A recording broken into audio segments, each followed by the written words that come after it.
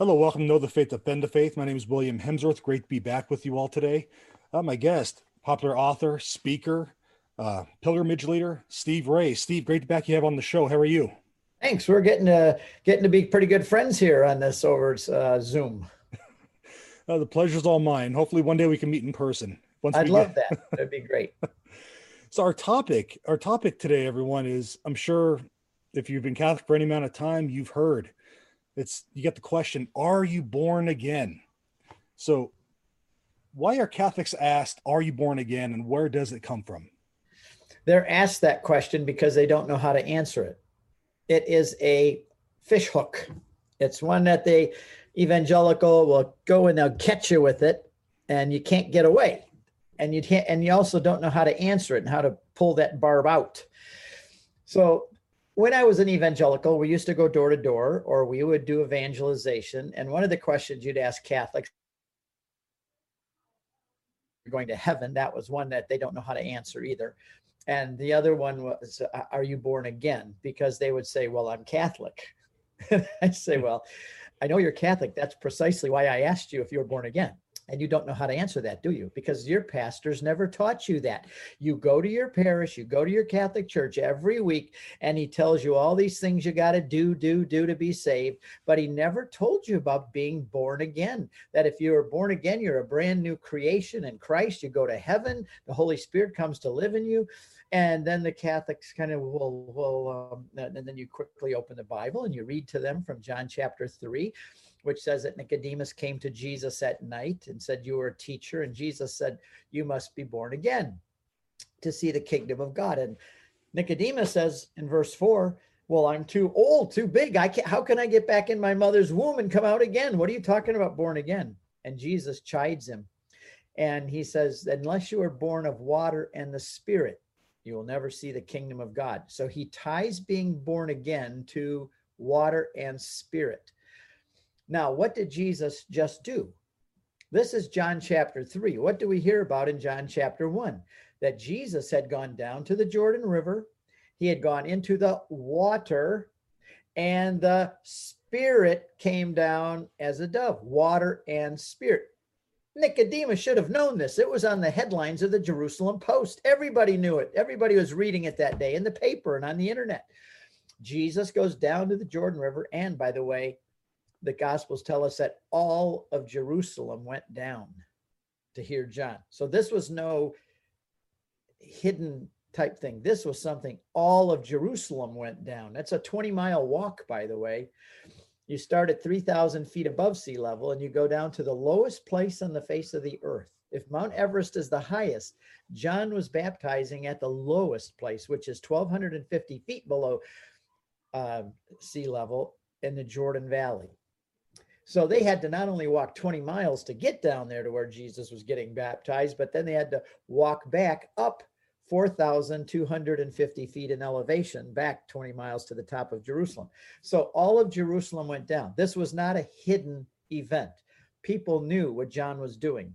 Jesus was already, I think, probably not known like he's going to be, but it was enough to be newsworthy. Mm-hmm. And so Jesus had just gone down into the water. The dove comes down, and then Jesus says to Nicodemus, water and spirit is how you're born again. He winks his eye at him and says, remember me yesterday down at the Jordan River? That's what it is, water and spirit. Now, I'll end with this, and then we can dive into that a little more. When people ask me now if I'm born again, they don't know who I am, and they don't know that I used to be an evangelical Protestant that asked that question too. And they say, Steve, are you born again? And I say, yes, I'm born again the Bible way. It's interesting. I remember going up to people in the parking lot and asking that question. Are you born again? And then, of course, they scatter off, run off, or you get the blank looks like, what are you talking about? Yeah. So what gave you the right to approach me and ask me a personal question like that? Who are you? Right. So, and I know between Catholics and Protestants, it's a case of semantics in some ways. So can you go over that? What a Protestant may mean by born again and what a Catholic may mean by born again? Like you said, born again the Bible way. Well, if you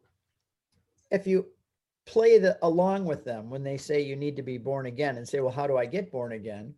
They will usually say you have to accept Jesus as your personal Lord and Savior and ask him to come into your heart. And if you go along with them further to the point of compliance, and they'll show you some Bible verses, especially the one in John chapter 3. They won't emphasize the water and spirit, though. They'll emphasize just the born again. Then they'll take you to Corinthians. I can't think of the verse right off where it's located. I'm getting old, I guess. But it says that if you are in Christ, you are a new creation. Old things have passed away, and behold, all things become new. Then you go to that verse. And you say that once you become this new creation, once you accept Jesus as your personal Lord and Savior, say they jump from places. They don't ever deal with context. Because if they dealt with context here, they'd have to deal with what's water and spirit. But they quickly jump to Paul, who says that if we're in Christ, we're a new creation. All this, what's old has passed away. All your old habits, all your old bad way of thinking, your vices, you get a brand new start. And the Protestant also, when they get a Catholic to pray this prayer, oftentimes what the Catholic is really doing is opening their life up to the Holy Spirit, maybe for the first time. And many of them get this flood of emotion and they feel like a new creation, along with the kind of the priming of the pump with the evangelical. They kind of get the emotion going sometimes like that. Right. And especially in a meeting where they got the music playing and everybody's in a lather, come forward and accept Jesus and you'll be born again. Oh, even people feel that way at rock concerts too. I mean, it's the music. You can simulate the Holy Spirit sometimes at a good rock concert. But the Catholic then will maybe feel this new sense of joy or euphoria. And then they're convinced they're born again, which immediately then makes them doubt and question everything they learned as a Catholic, and makes them now become hostile many times to the Catholic Church. And they now join this new club. And one of the reasons that Catholics that leave and join the new club of Protestantism are so vicious at times and anti-Catholic is because they're still trying to prove to their new club how much they really did leave the old club, if that makes sense. It does. Now, being born again, what happens when this experience takes place? I used the story of a man who wants to rent a room out of his house, and he puts a sign up, room to rent. And God comes by, knocks on the door. He said, I'd like to rent that room. Can you show it to me? So guy takes him upstairs, a nice room there. And God says, I like what I see. I'll take it. But I'd also like to have this room over here. And the guy said, oh, no. I'm only renting one room. You can have that. Don't get greedy. He said, okay. Well, if you ever change your mind, let me know. So later on, the guy needs another $100 a month. And he says, he's not so bad a tenant. Maybe I'll just let him have that room too. And God says, that's very nice. I'll take it. And I'd also like these rooms if you ever would like to give those up too. Pretty soon, God's got the whole house. And the guy realizes with God living in the whole house, there's much more joy. The house is bigger. It's more joyful. It's lighter than it was before. The analysis is in our lives, we have rooms too.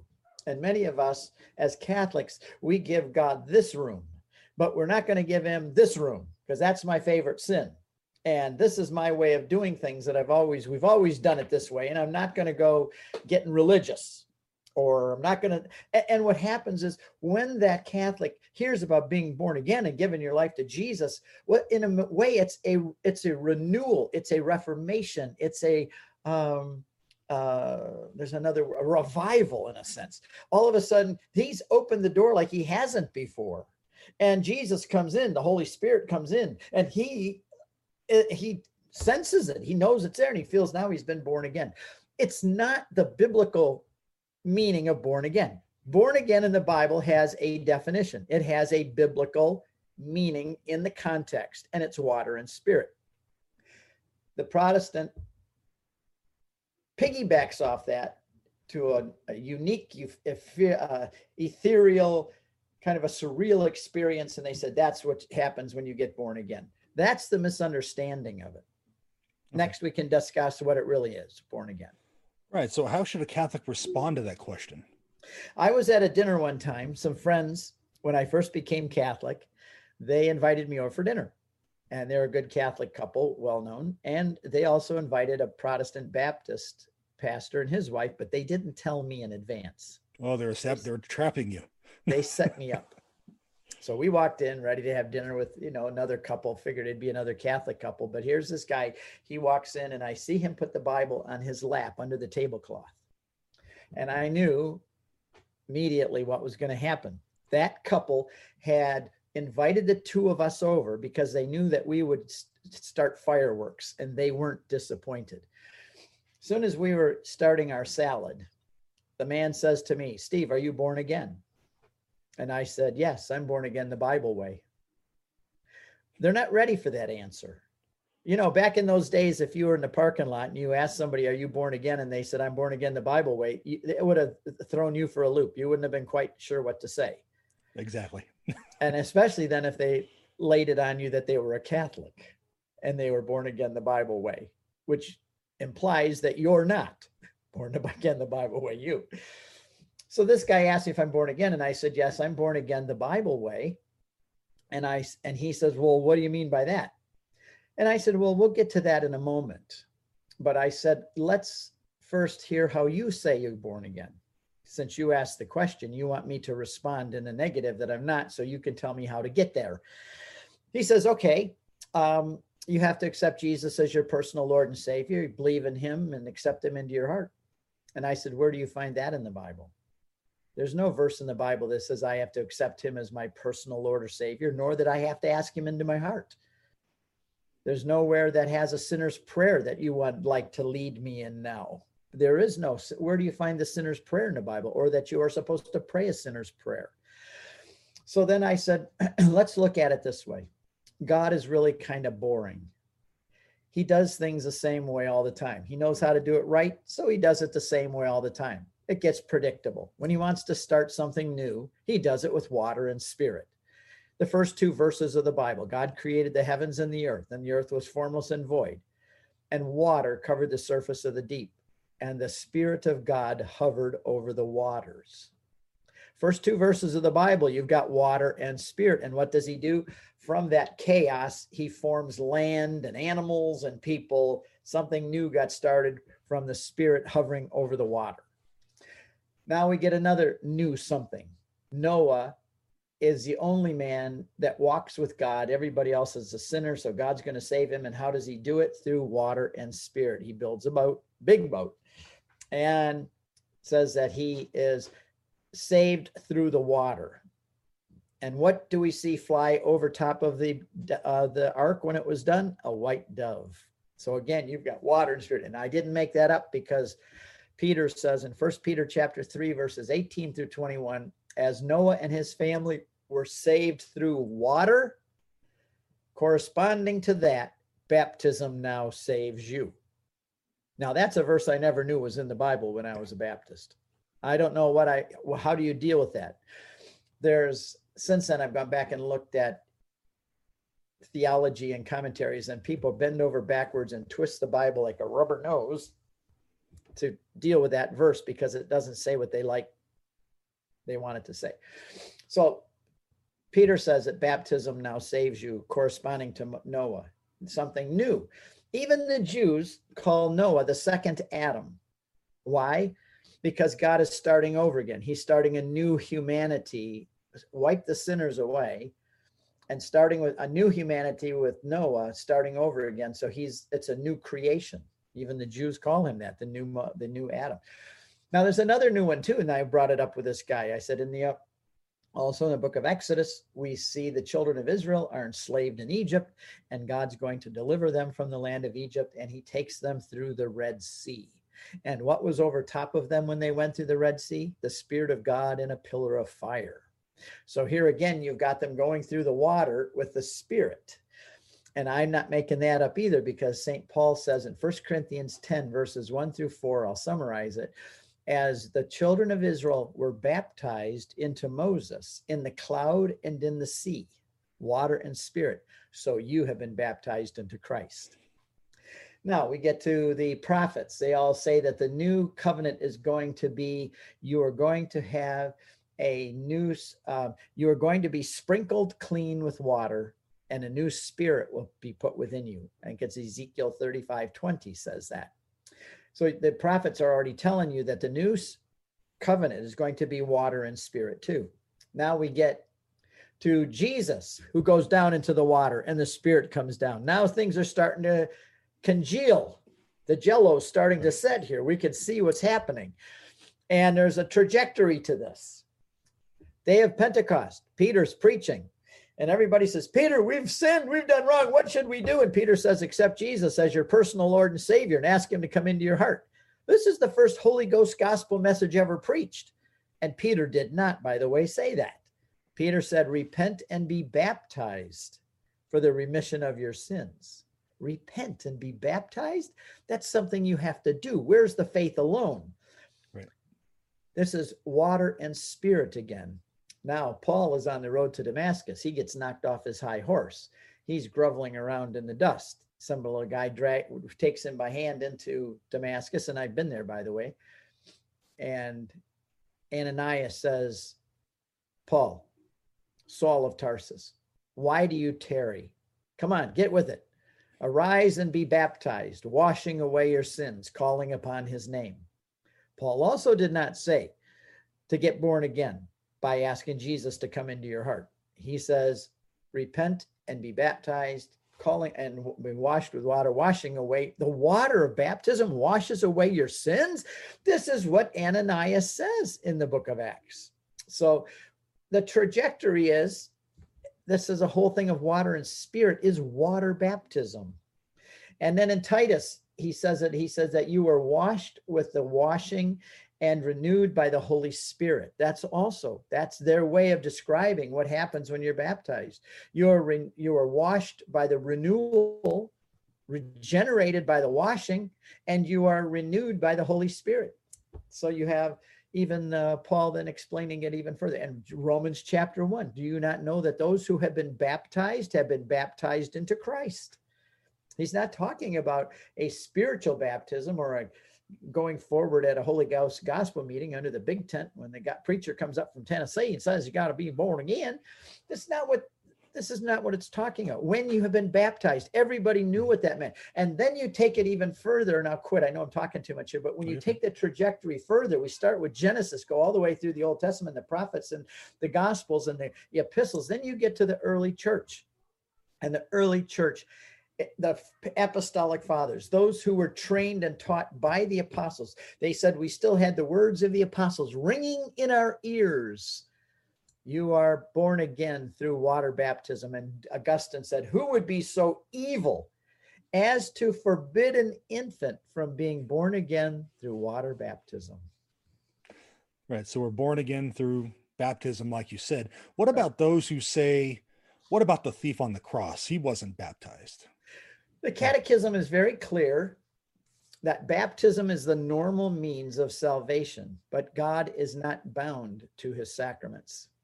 I'll get that verse while we're going along here, but God is not bound to the sacraments. He has the sacraments and I see right here, but he is not bound to them. In other words, as the creator of the sacraments, that's his normal way of having people get saved, but he's not bound to that. And sacraments are necessary. Right here it goes, God has bound salvation to the sacrament of baptism, but he himself is not bound by his sacraments. He can work outside of them. I would say this, the normal way I would get from here to wherever you live, if I'm coming to visit you, I get on an airplane. Where do you live, by the way? It's Eastern time. Tucson, Arizona. No, see now, the normal way for me to come visit you would be to fly, right? Right. So God established the normal way for me to get to William's house is to fly there. But God, I can do other means too. I could walk. I could drive a car. I could take a bus or a train. So even though there is one main way of doing something that God has established, he can do it through other means as well. And the church teaches also, I'll go to this one, 3 forms of baptism. The church has always held the firm conviction that those who suffer death for the sake of the faith without having received baptism are baptized by their death. They are baptized into the faith by their death. In other words, I'm in a situation where I hear the gospel, I believe, and I say, let's get me baptized. But in the meantime, I get shot and killed. I die without it. I am baptized by my own death. This is called the baptism of blood. There's another one called the baptism of desire. The thief on the cross did not have an opportunity to be baptized. Jesus, who had said that you need to be born again through water baptism. And then, by the way, when he got done doing that, that says the next thing he did is went down to the Jordan River and he was baptizing, not him, but his disciples. So the whole context is Jesus goes into the river, tells down in the water, the Spirit comes down. Then he tells about being born again. And then he goes down to the river and he's baptizing people. The whole context is about water baptism right there. If you read the context, which Protestants don't. And so then if that water baptism is not available, if you die before you get a chance to be baptized, then you're baptized by your desire. And if you are baptized, if your blood is shed, you are baptized by your blood. So the church said there's three: by water, by blood, or by desire. Okay, great. Now I know on your website, you'll be putting up a blog post about being born again. Can you maybe give us a glimpse into that post? Well, what I did is I put up in the post a kind of the whole progression that we just talked to. The first creation of the water, with the Spirit hovering over the water of creation. And I do Moses, Noah, then I do Moses going through the Red Sea, Ezekiel, who says that what it's going to be sprinkling with clear water and his Spirit will be placed within you, water and Spirit. And I go to Jesus. So I go through these series of things and I give the catechism paragraphs and the verses. So this will be up Friday morning when you have this uploaded, so people can go to my blog, catholicconvert.com. And if they liked what we're talking about, and where was that? He said those verses so fast, I didn't get them. Well, I put them down here for you so that you will have them. And I'm going to make sure I add the one about that God is not bound to his sacraments and the three forms of baptism. I'll make sure that's up there too. Okay, and I'll link that in the comments in the notes. Now, one other thing before I let you go, in January, you're hosting a Bible conference. Can you tell our listeners about that? Yes, I'm going to have a lot more information on this on my website soon. We're just getting it developed. We're going to have 50 plus speakers. I've already got commitments from Scott Hahn. Looks like Jeff Cavins is going to do it. The names are the who's who of Catholic Bible study and apologetics. It's really quite an amazing group. Marcus Grodi just agreed to do it, who's on the Journey Home on EWTN. It just a great group of people. I've already got probably half the speakers invited have already agreed to come on. And we're going to be doing everything Bible for the Catholic. Where did the Bible come from? What's an overview of the Bible? It's a big, scary book. I'm afraid of it. How do I study it? Are there good Bible study organizations and groups? We're going to have all of those speakers explaining all of the different Bible study programs that they have developed. There's no competition here. This is going to be for everybody. So Catholics can come to this from January 8th through 10th and have everything Catholic. It'll be virtual, so they can click on, I want to go into this session and listen to Scott Hahn, or I want to go in this session and listen to Steve Ray. We got some wonderful speakers coming. And then if they want to have that for themselves all the time, not just free for the weekend, then we're going to have a premium pass, which means I think it's going to be $50. And then you have free access to all those 50 speakers, plus a bunch of other resources as well. One of the things we're going to do is set up a Bible reading club as part of this. People are going to have the opportunity to sign up, and we're going to do a virtual read through the Bible in a year with a catechism kind of a thing. And I know people get overwhelmed, but this way we're going to try and set it up where maybe get a couple hundred people that want to do that together. And it's going to be a part of the conference. So we're looking forward to it. The title of it is Take and Read. This is what St. Augustine, when he was the pagan, that's the words that came into his mind. Take and read. And he picked up the Bible and began to read. And then the subtitle is Take and Read, and a journey into the Bible. That's what we're going to call it. So watch my website. It'll be announced very boldly and clearly, probably within the next week, once we get the logos and everything made. Exciting stuff. Free conference. Yeah, it is exciting. Good stuff. Yeah, so being born again, it's something that I thought maybe if you got one more minute, we should address the issue of infant baptism. Oh, sure, please. because those who oppose the idea of water baptism for our salvation, it's not water alone. I mean, I could take somebody who doesn't believe, pour water over them in the name of the Father, Son, and the Holy Spirit. That doesn't mean that they're saved, born again, because they have to have the faith and the desire. The water baptism is called the sacrament of faith. Faith precedes it. You have to believe. You have to be committed. You have to confess with your mouth. You have to be willing to repent, to believe the gospel. And then you are baptized, and it symbolizes what's actually happening, and it actually does what it symbolizes. Mm-hmm. So but then those same people that object to that will object to infant baptism from the very standpoint that the Bible says, Jesus said, you must believe and be baptized. And a baby can't believe. Baby can't do anything but gurgle and poop his diapers. So how can you baptize a baby?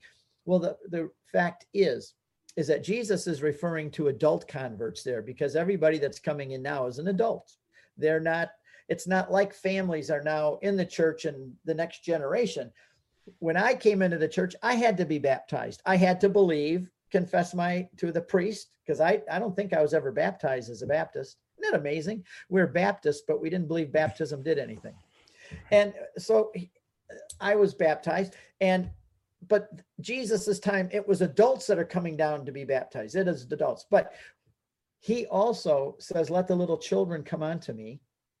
And when you get into the Gospels, into the book of Acts and the epistles, you see that it says that so-and-so was baptized, him and his whole household. When Papa became a Christian, everybody became a Christian. Imagine now on Pentecost, the families come forward. These only Jews were converted on the day of Pentecost. No Gentiles. They're all Jews. They had their phylacteries. They had their prayer shawls on. They had their down the side of their faces with beards. They were Jews. And they come to Peter and said, we want to receive this. And Peter said, that's good. We're going to baptize all of you, but everybody under 13 years old, get out of the line. And the Jewish father says, what do you mean they get out of the line? You said that this was for us. The prophet Joel said this was for us, our young people, our old people, the whole family. So my son was circumcised at 8 days. That's what brought him into the covenant people of God. You're now saying that baptism replaces circumcision, but I can't baptize my young man.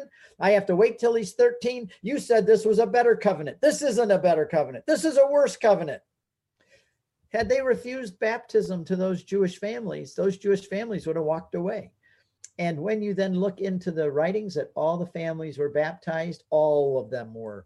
And then we learn from the early church, I think it's, what's his name? One of the earliest fathers of the church, he says that we learned this from the apostles, that we baptize old men and old women, young men, and even our infants. This we have learned from the apostles. So infant baptism is something that has been in the church from the very beginning and was never challenged until after the Protestant revolt. Right. And there's so many church fathers that speak about infant baptism. It's unanimous. It really is. I'm sorry. Origen was the early theologian who said that, I think in the 2nd century. That's very early on. Okay. And the tradition we've learned this from the apostles. They were only a generation ago. Right. We didn't start something new here. This is what we learned from them. Yeah. So what we do today, we're just carrying on from the apostles themselves. Exactly. And in my book, just since we're talking about born again and baptism, in my book, and I'll make a shameless plug here. Sure. The whole middle section of this book, the whole middle third of it is about baptism, born again, dealing with all the Bible verses we mentioned. And I go through the fathers of the church for the first 400 years and show what the early church believed. And the book, for those listening, it's Crossing the Tiber. Yep, Crossing Tiber. It's my conversion story. And the last third is all about the Eucharist. Same thing. All the biblical passages and all the fathers of the church for the first 400 years. Those fathers of the church, they're the ones that made me Catholic. I tried to prove they were Protestants, and I just couldn't do it. So did I. I fought really hard. All right, Steve. Well, thank you very much. I appreciate coming on again, and check out his website, CatholicConvert.com, and check out that. We'll look forward to hearing more about that conference. It sounds great. Sounds good. Thank you very much, William. God bless you. God bless you too. Thank you.